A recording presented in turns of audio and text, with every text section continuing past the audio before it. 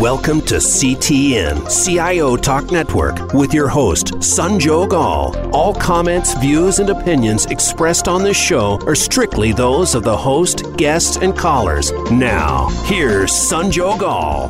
Hello and welcome to CTN. To learn more about the show, please visit CIOTalkNetwork.com. And the topic for today is taking charge as women in technology.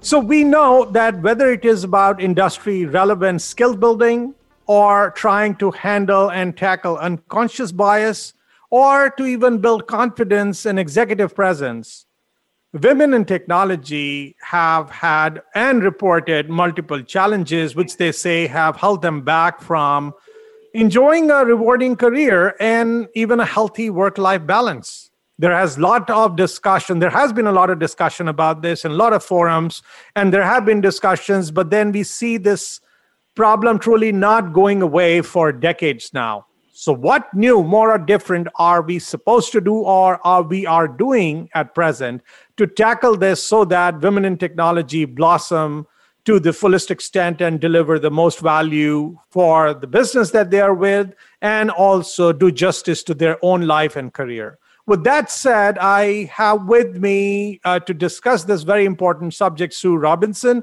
Sue is the Chief Information Officer, Head of IT Europe and Asia Pac at Aspen Insurance Group. Hey, Sue, how are you? Hi, Sanjog. I'm fine. Thank you very much. And yourself? Very good. Thank you. Cannot be better. It's interesting times, but that calls for interesting measures, right? That's what we will do here. So we'll have a very good discussion. Now that topic that we spoke about, taking charge as women in technology. So let's set the stage. Let's talk about what is the current state of women in technology as you see it. And then also perhaps shed some light on what do you see as the gaps between what's expected from and for women in technology and what's the reality? Okay, yeah, not a problem. So from my point of view, I'm still seeing, I've been in IT for over 25 years. And I am still seeing a significant gap. It has got better, but certainly, I still work in a very male-dominated environment. And certainly, through my career where I am now and the age that I am, that's where I definitely see women in the technology stack disappearing.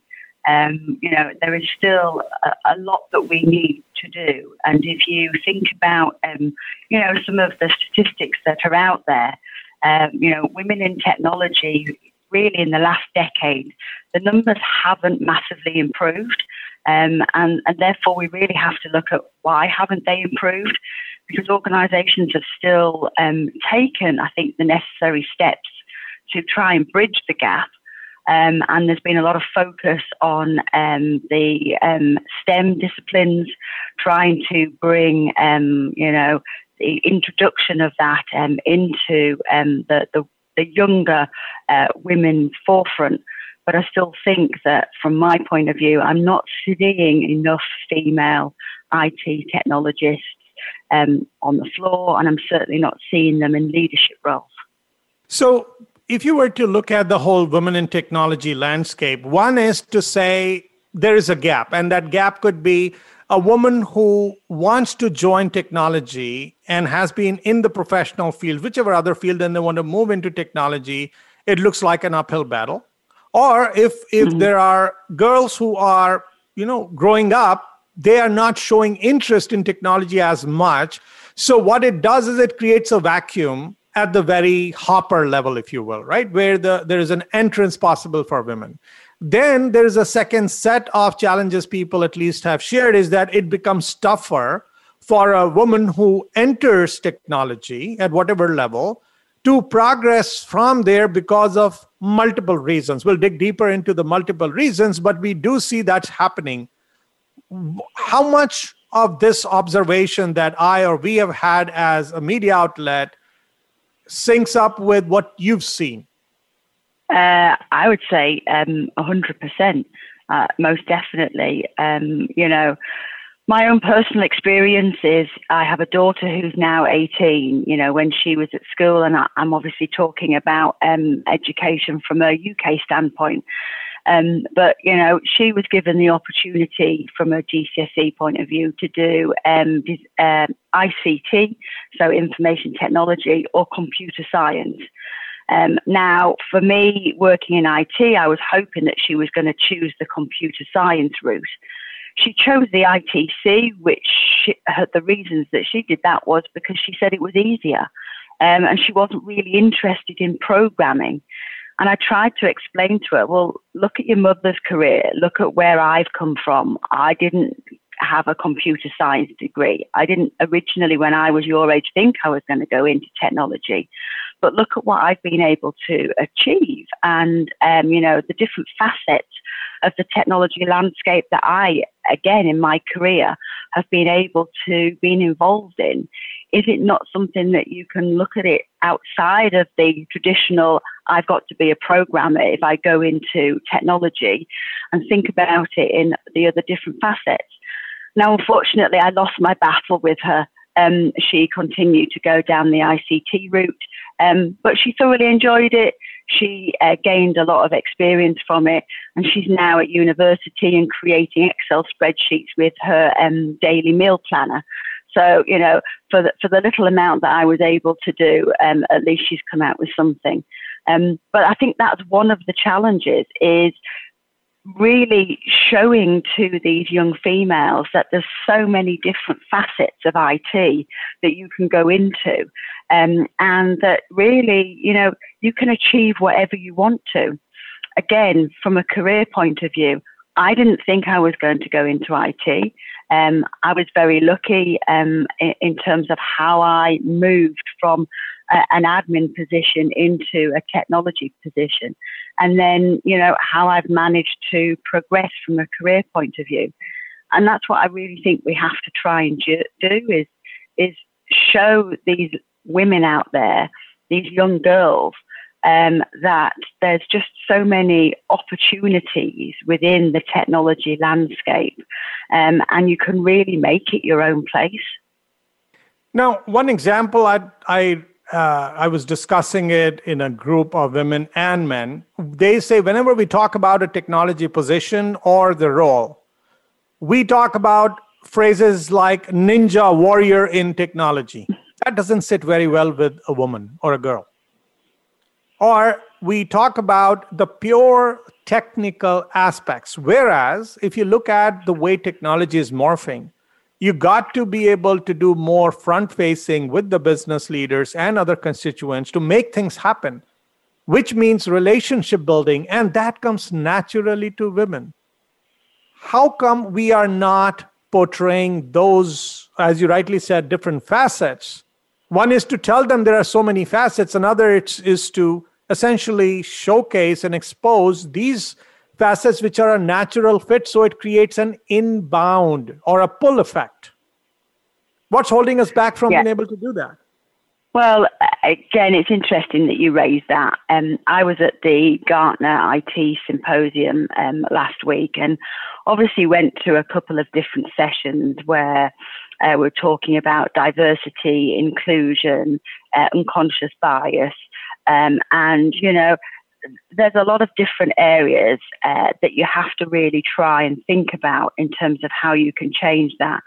And it's not just about having a Women in Tech forum. It's about making sure that everybody is included in the discussions, and that you get sponsors throughout the organisation, male and female, through the executive level all the way down. And through those elements, I think that's where we can make those changes. Also, companies have a huge amount that they can influence. How, again, we can change the landscape of the percentages of male and female. But it's really about including everybody in the process of facilitating that diversity across that landscape, and making sure that, we try and shake off that unconscious bias. Again, from a personal experience point of view, I grew up, and one of my jobs that I had before I moved into IT, I had a male HR director who really, his view of me was that I wasn't somebody that should be moving into IT. I should stay within my admin remit. Now, I had a female IT technologist that came in to run a big project throughout the organization. I was working with her on a number of different things, and she saw the opportunity, and she actually went to him and said, no, I want this individual to work with me on the project. Now, when we completed the project, afterwards, he said, well, you can go back to your old job. You've done what you needed to do. And that's what we need to change. We need to change that view that somebody is not capable. It's down to the individual. And you've got to really shake off this, that nobody is capable of doing something. They should be given the opportunity. Everybody should be given the opportunity to excel. And we have to make sure that we've got leaders out there that embrace giving people the opportunity, embrace giving somebody a challenge, embrace helping them develop and grow. And that's the only way that we're going to hopefully, not just for women in technology, but I suppose across all of the different landscapes out there, provide that opportunity for everybody to succeed. Let's take a quick break, listeners. When we come back, I'll piggyback on the term that you used, unconscious bias. So what we have seen, and this actually is a systemic issue, like you mentioned about your HR director saying that you're not worthy of getting into IT. I've heard cases where a woman leader sitting alongside with a male subordinate, if you will, and a vendor walks in and he only directs his questions to the male, thinking that the woman must be either a subordinate or maybe in an ancillary admin position.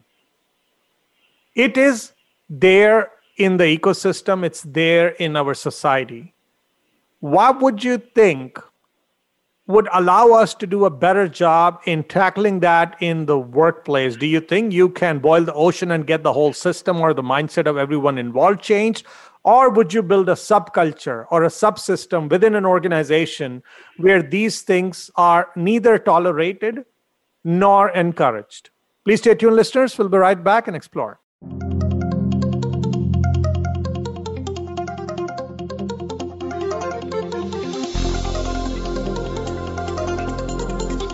Today, enterprise technology is both strategic and global. Each week on CTN CIO Talk Network, IT thought leaders from around the world share their experience with listeners as they discuss with Sanjog Aul how they are trimming costs and partnering with business to innovate and help IT become more competitive, better care for customers, and improve the corporate bottom line. If you want to keep up with IT thought leadership, listen to CTN CIO Talk Network with Sanjog Aul at CIOTalkNetwork.com.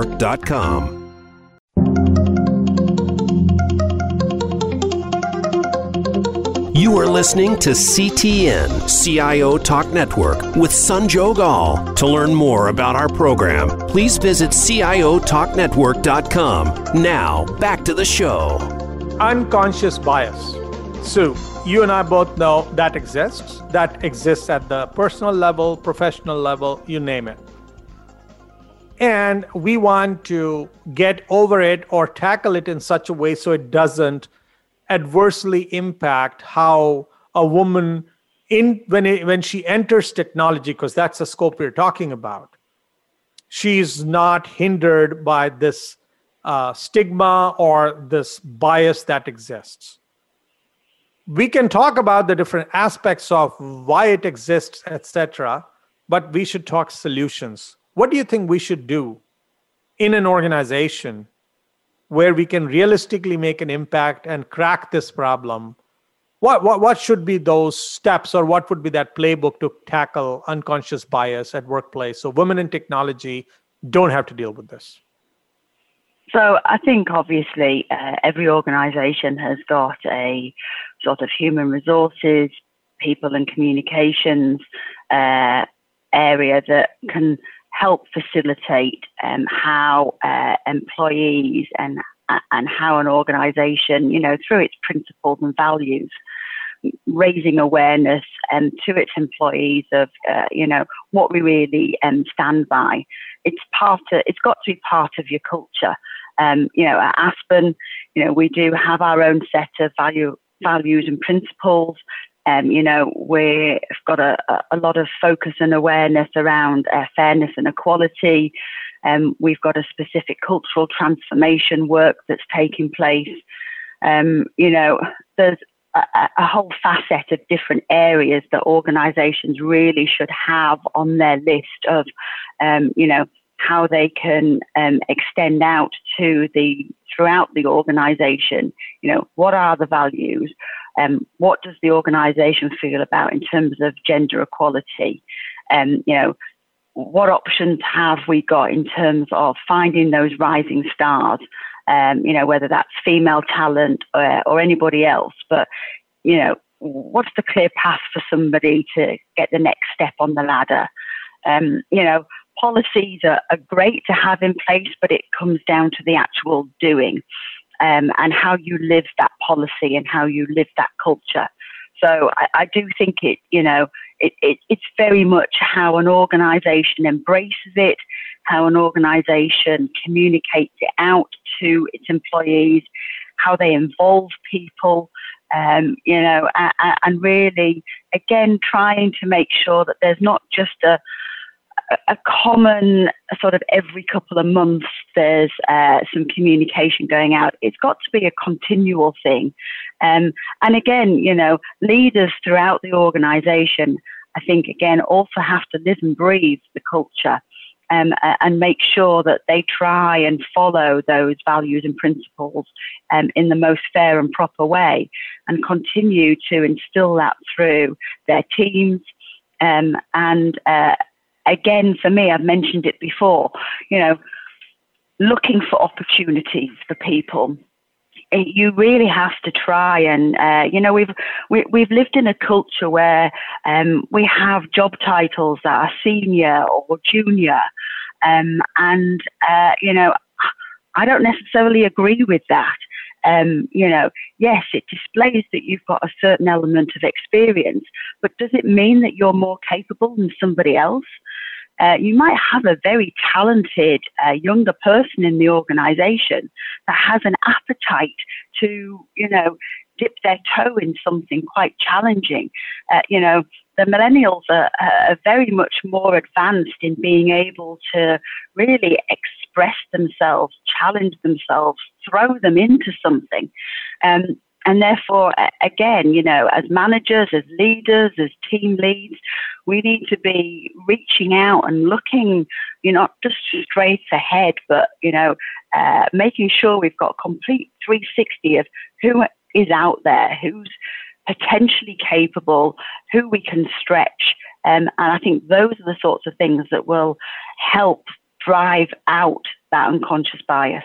And if you've got several people displaying that, then again, it's, that's where other people will start to follow. So I'll share some anecdotes, or rather examples, or confusions that exist in this space. So I was at an event facilitating a session exactly on this subject, and a male raised his hand and he said, you know what, ladies who were all on the panel, he asked them a question. When do you think a male demonstrates this bias? Because I don't ever remember deliberately thinking that I'm going to put someone down. But I don't know what I'm doing. But nobody comes and tells me either. So how do I go about dealing with it? Then there was another woman who said that I see that happening blatantly in front of me. But then I think, if I go fight this, is this going to go anywhere? Shall I continue to fight it or just ignore it? So if you look at the people on the ground are having issues, yes, we can do the training, but this is entrenched somewhat deeper, and most of these things happen in a closed meeting room. Doesn't happen someone yelling or putting somebody down in public or in a public setting or in a group setting as much openly. And then you do not have, in many organizations, any policy against unconscious bias demonstrated. You have it for sexual harassment. So people don't do what you expect, people do what you inspect. Why am I sharing all these points? Is because these things are happening under our noses as we speak. Till we don't explicitly take them out, address them one by one, we could turn blue training people, but we would be sitting 10 years from now and still expect this discussion about unconscious bias not going away. What are your thoughts, Sue? Yeah, I mean, to a certain degree, would we ever be able to eradicate it? No, I don't think we will. But can we try and make a change to it? Yes, I do think so. And again, I don't think it's, specifically related to gender. There's so many different facets of that you can really look at and think about. But if we don't do anything about it, then how can we sit here and say that we're trying to help and we've got to change the balance? As a culture, as a race, there's always going to be elements of that people will still live and breathe to a certain degree. But I'd rather feel like I was doing something and trying to make a difference. Just like, thinking about recycling at the end of the day. As a family, we recycle constantly. But you always hear, well, unless everyone does it, what's the point?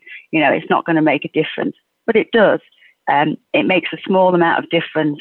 And if somebody's got the right voice and is being heard, then again, slowly, it can trickle through, and I still think it's a worthwhile cause that organizations and individuals need to make sure that they keep close to them and think about it and focus on it and try not to fall into any traps at all.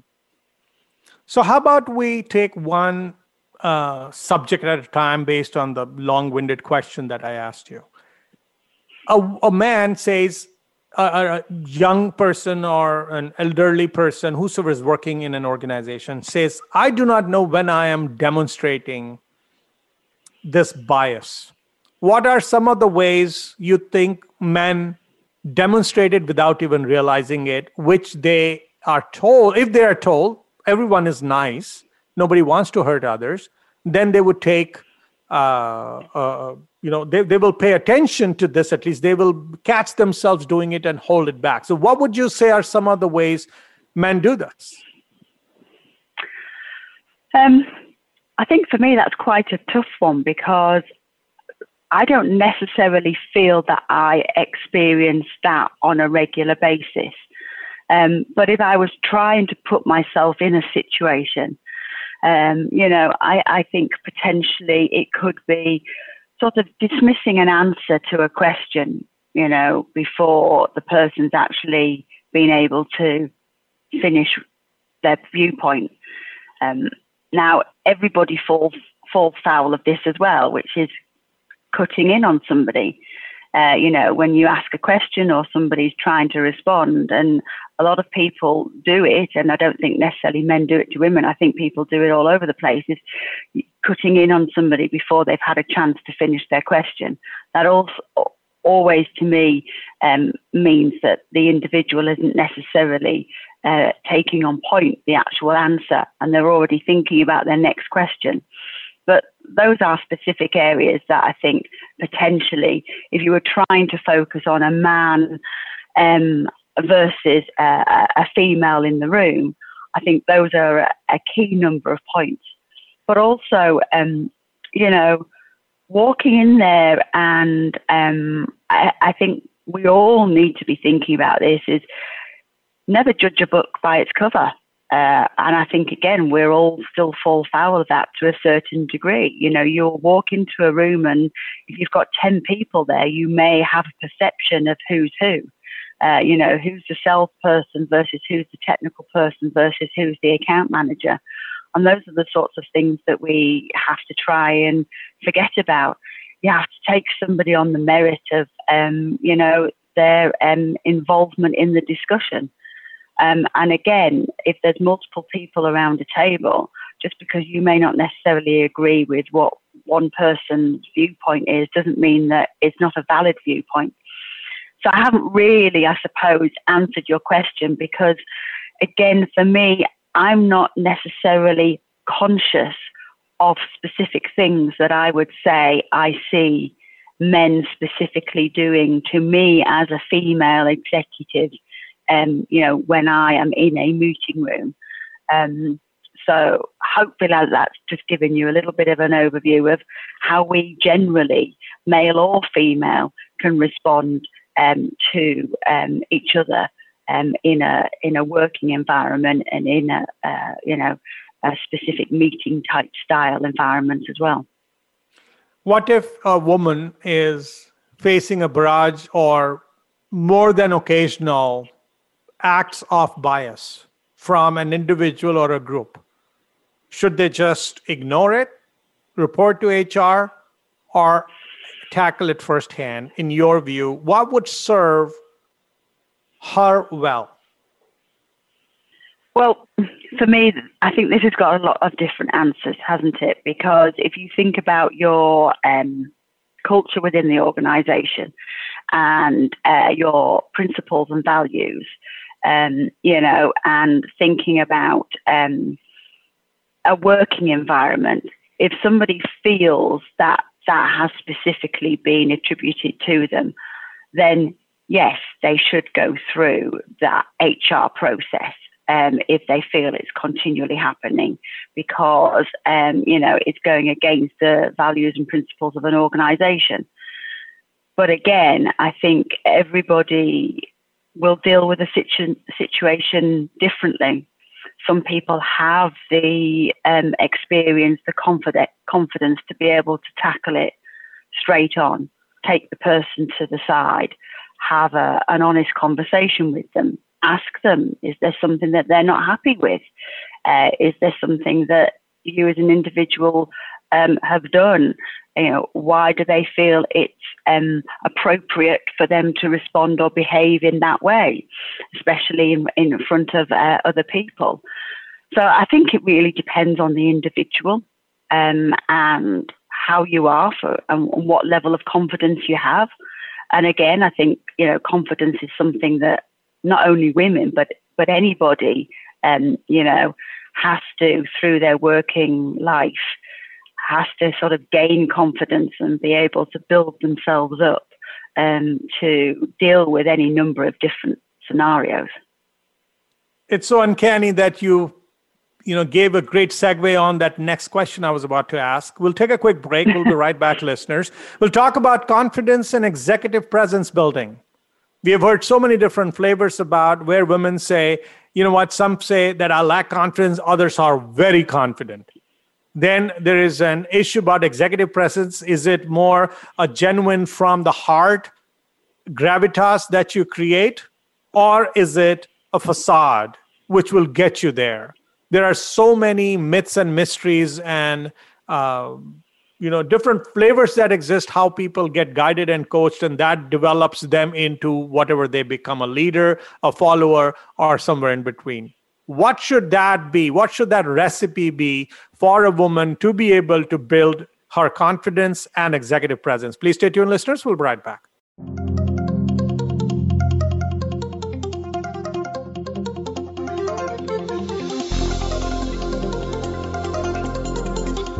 Today, enterprise technology is both strategic and global. Each week on CTN CIO Talk Network, IT thought leaders from around the world share their experience with listeners as they discuss with Sanjog Aul how they are trimming costs and partnering with business to innovate and help IT become more competitive, better care for customers, and improve the corporate bottom line. If you want to keep up with IT thought leadership, listen to CTN CIO Talk Network with Sanjog Aul at CIOTalkNetwork.com.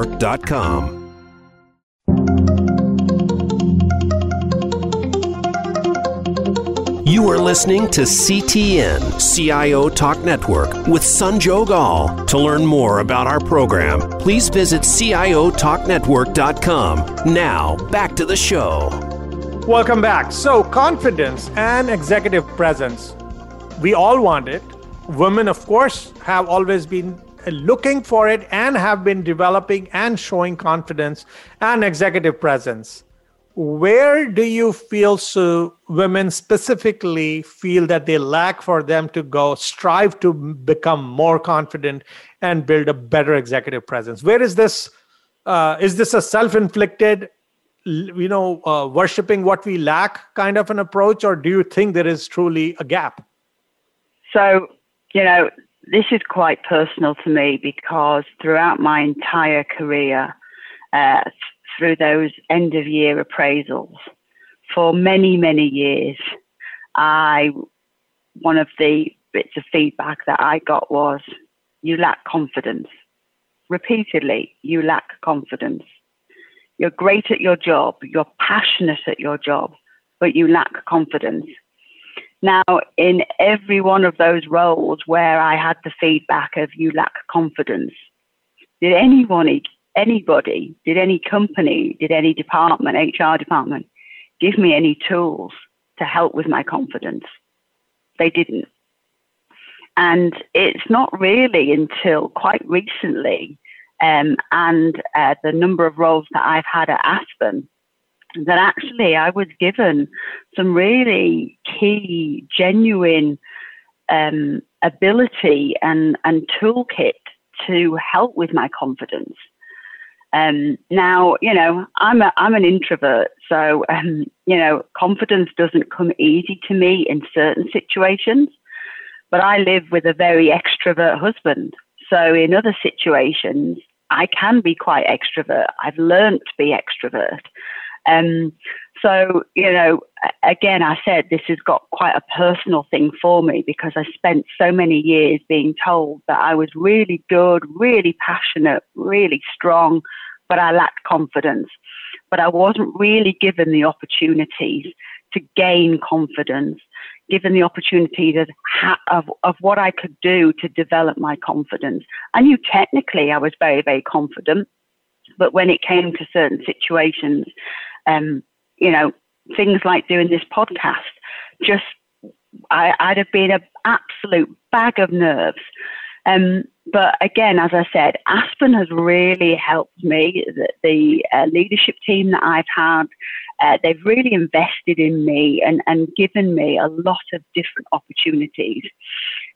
Within my sort of second role at Aspen, my manager at the time got me a personal coach just to help me go through a number of different things. But it was more about coaching in terms of the leadership role that I had, developing my team. But with that, it gave me the confidence to be able to tackle lots of different situations. And then through having that coach, she advised me to get a number of external mentors. I did. Now, I naturally gravitated to female mentors because I was still lacking in a bit of confidence. And I suppose I felt that having a female mentor was somebody that I'd probably be able to approach and speak to. But again, those two mentors, one was a couple of years younger than me. The other was, a decade older than me. But they were both in very quite high profile positions. And so they gave me a completely different perspective. And it was really just great to be able to go to somebody and just talk to them about a lot of different things. And then, another thing for me was I got a non-executive director role 3.5, 4 years ago. And again, very, very lucky, fell into it, went to a conference, got chatting, talking about my new role that I'd moved into. This was back in 2016. Again, I was really passionate about my job. I was really passionate about what I was able to do for Aspen as an organization. And they saw that in me. I'd moved into information security. So again, the last couple of years, cybersecurity has been that buzzword. So did it help me? It possibly did. But, they asked me to become one of their non-executive directors. You know, it was a small enough position, which meant it wasn't taking up too much of my time. But it just gave me that additional opportunity to get into the weeds of managing a small company, providing my insight, somebody else leveraging my knowledge and my experience. But, you know, that also threw me into, as part of my NED role, I was expected to become a speaker at HP, one of the HP events that they have, HP Discover. And again, you know, presenting wasn't my forte. I hadn't had the opportunity to do a huge amount of presentations to board level or exco level. So, you know, that gave me the opportunity to stand up in front of a lot of different people, talk about lots of different things. But it's built up my confidence as well. I still would get scared if I have to do a presentation, but I think I've now got the insight and the tools to how I can get through that. So, you know, those are some real key things that I think anyone should really have as their toolkit. A coach, an external mentor, try and get some outside non-executive roles, throw yourself into conferences, put yourself forward to be a speaker, you know, and that's something that I really think will help. But also, when you talk about executive presence, you know, I've asked quite a few people about how do you get that? What do you do? And, you know, they've all just sort of said, just feel it. You're in the position, you're in your role because you've deserved it. And therefore, you should feel it. You shouldn't be scared of it. Somebody believes in you.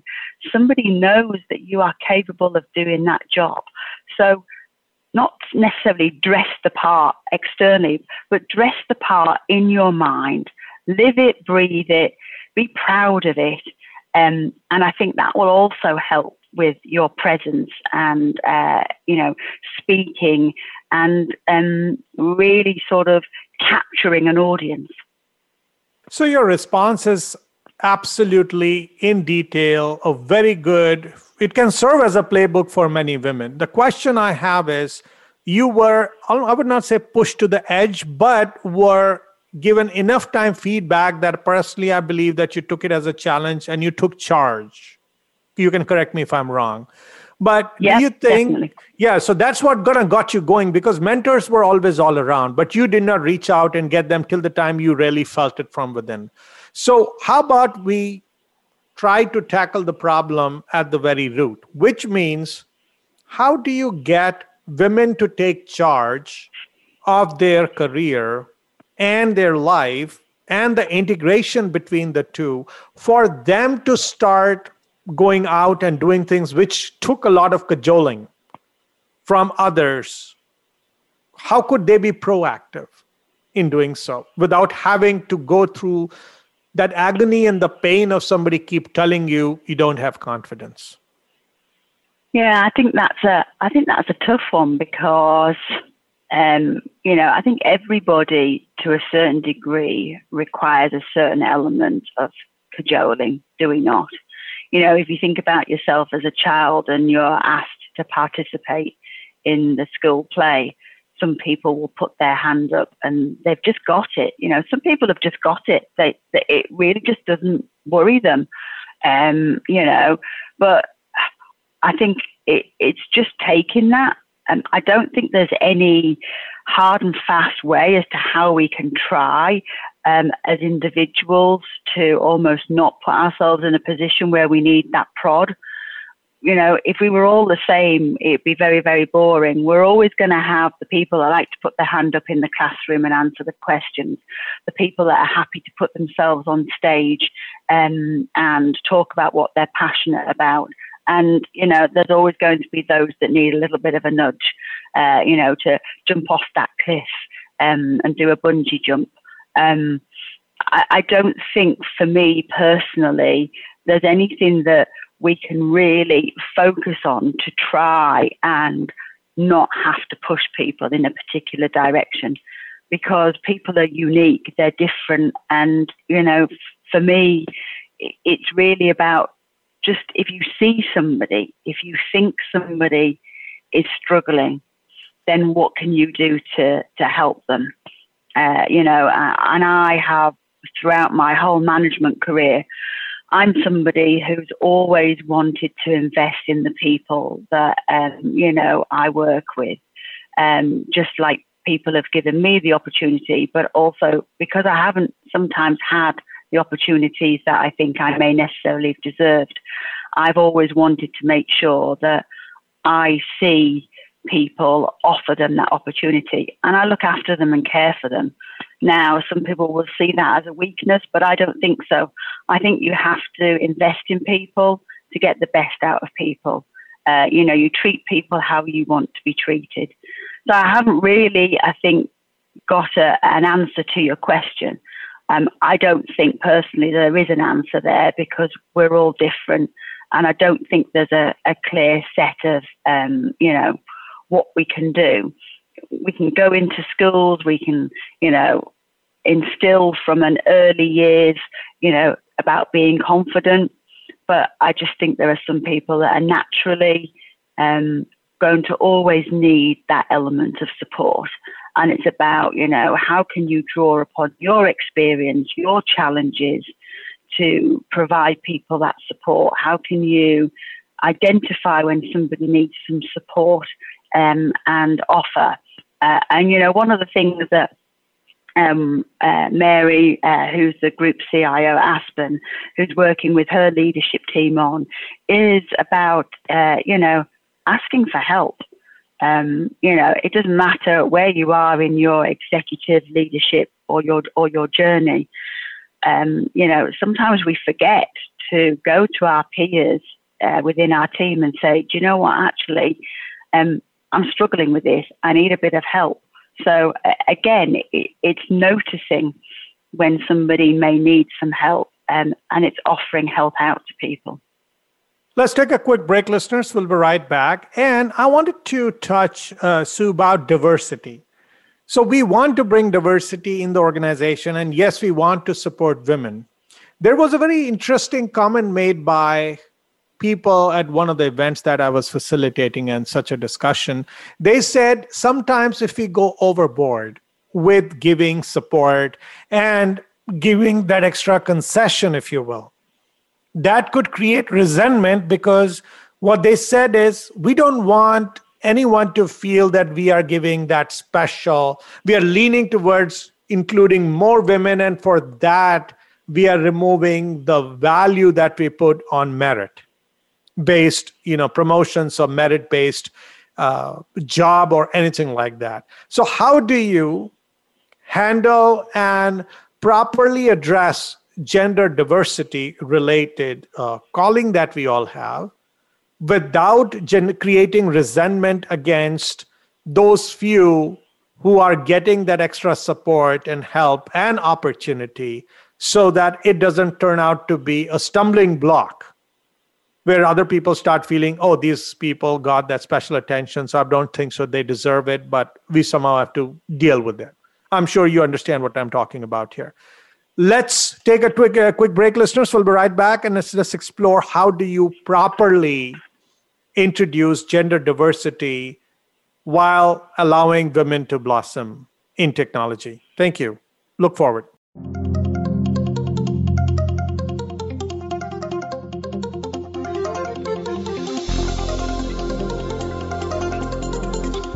Today, enterprise technology is both strategic and global. Each week on CTN CIO Talk Network, IT thought leaders from around the world share their experience with listeners as they discuss with Sanjog Aul how they are trimming costs and partnering with business to innovate and help IT become more competitive, better care for customers, and improve the corporate bottom line.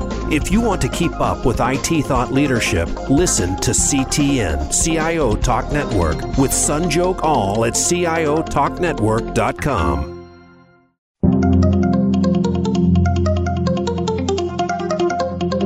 You are listening to CTN, CIO Talk Network, with Sanjog Aul. To learn more about our program, please visit CIOTalkNetwork.com. Now, back to the show. Welcome back.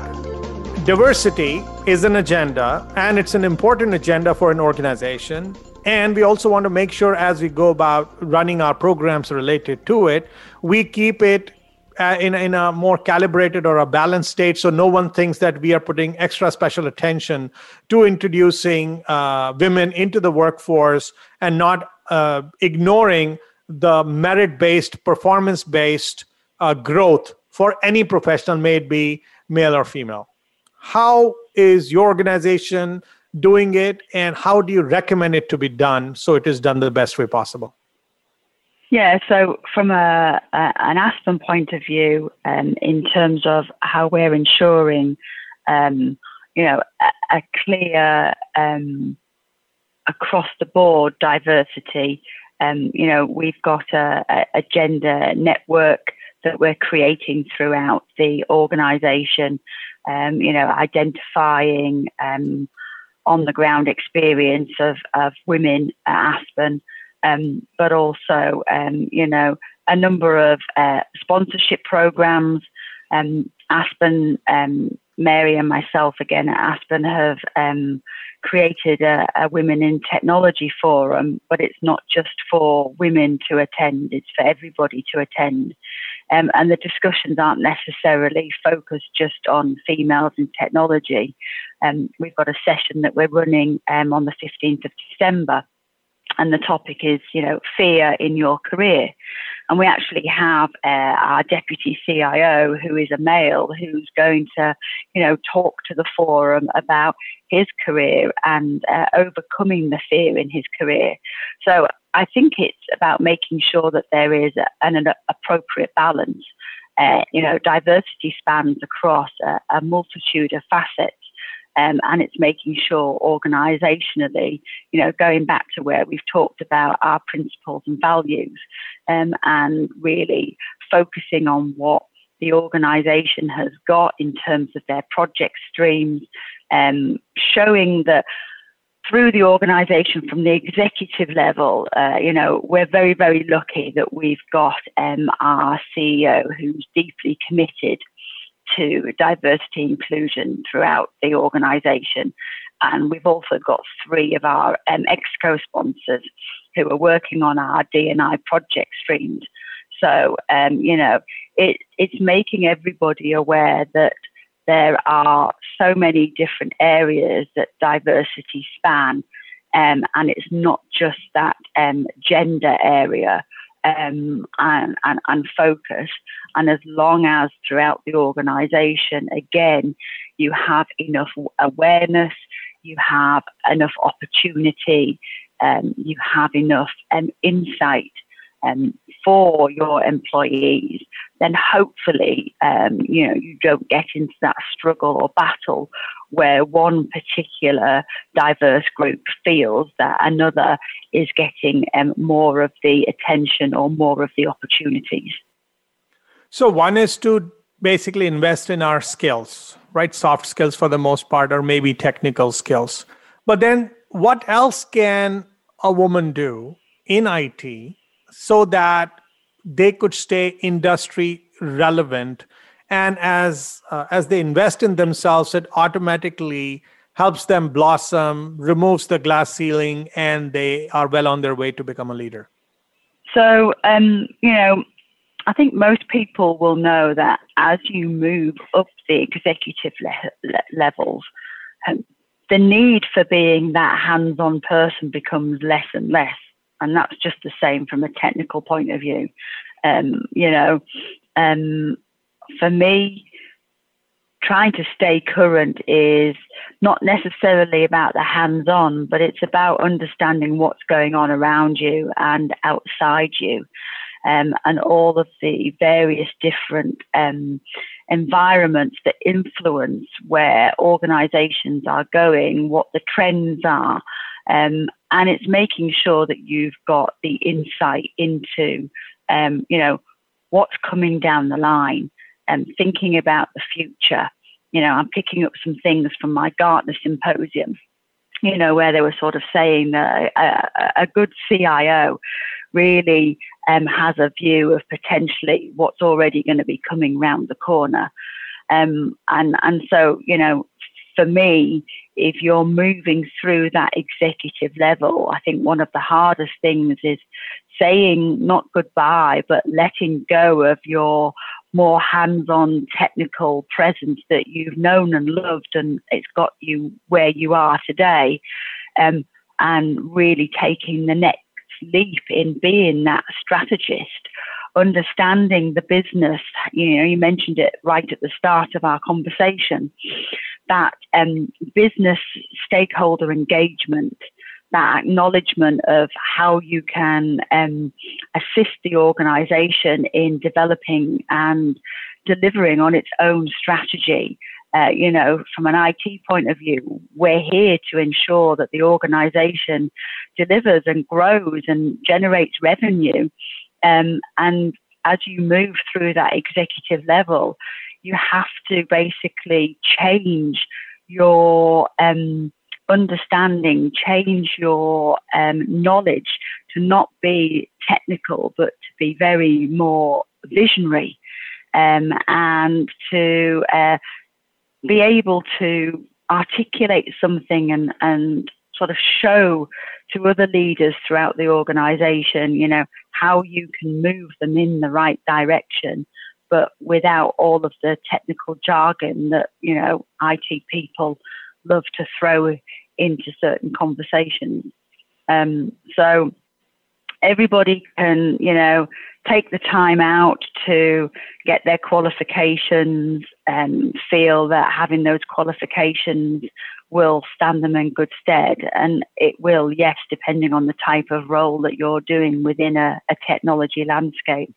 But I think as you move further up the executive level, what you've got to learn to do is that stakeholder management, that visionary, that confidant, that taking people, really into the right solid future that the organization needs to move into. Once again, thank you so much, Sue, for sharing your insights about how women can indeed take charge of their career, build their confidence, build their skills, and all other attributes which would allow them to blossom as a professional and as a leader. Thanks so much again. Thank you too. And listeners, hope you enjoyed it. I got a few nuggets out of this. Please connect with us on various social media and subscribe to our podcast where you can find podcasts. We are available on all possible platforms. And once again, thank you so much again for listening to CTN. This is your host, Sanjog Aul. Till next week, take care and God bless.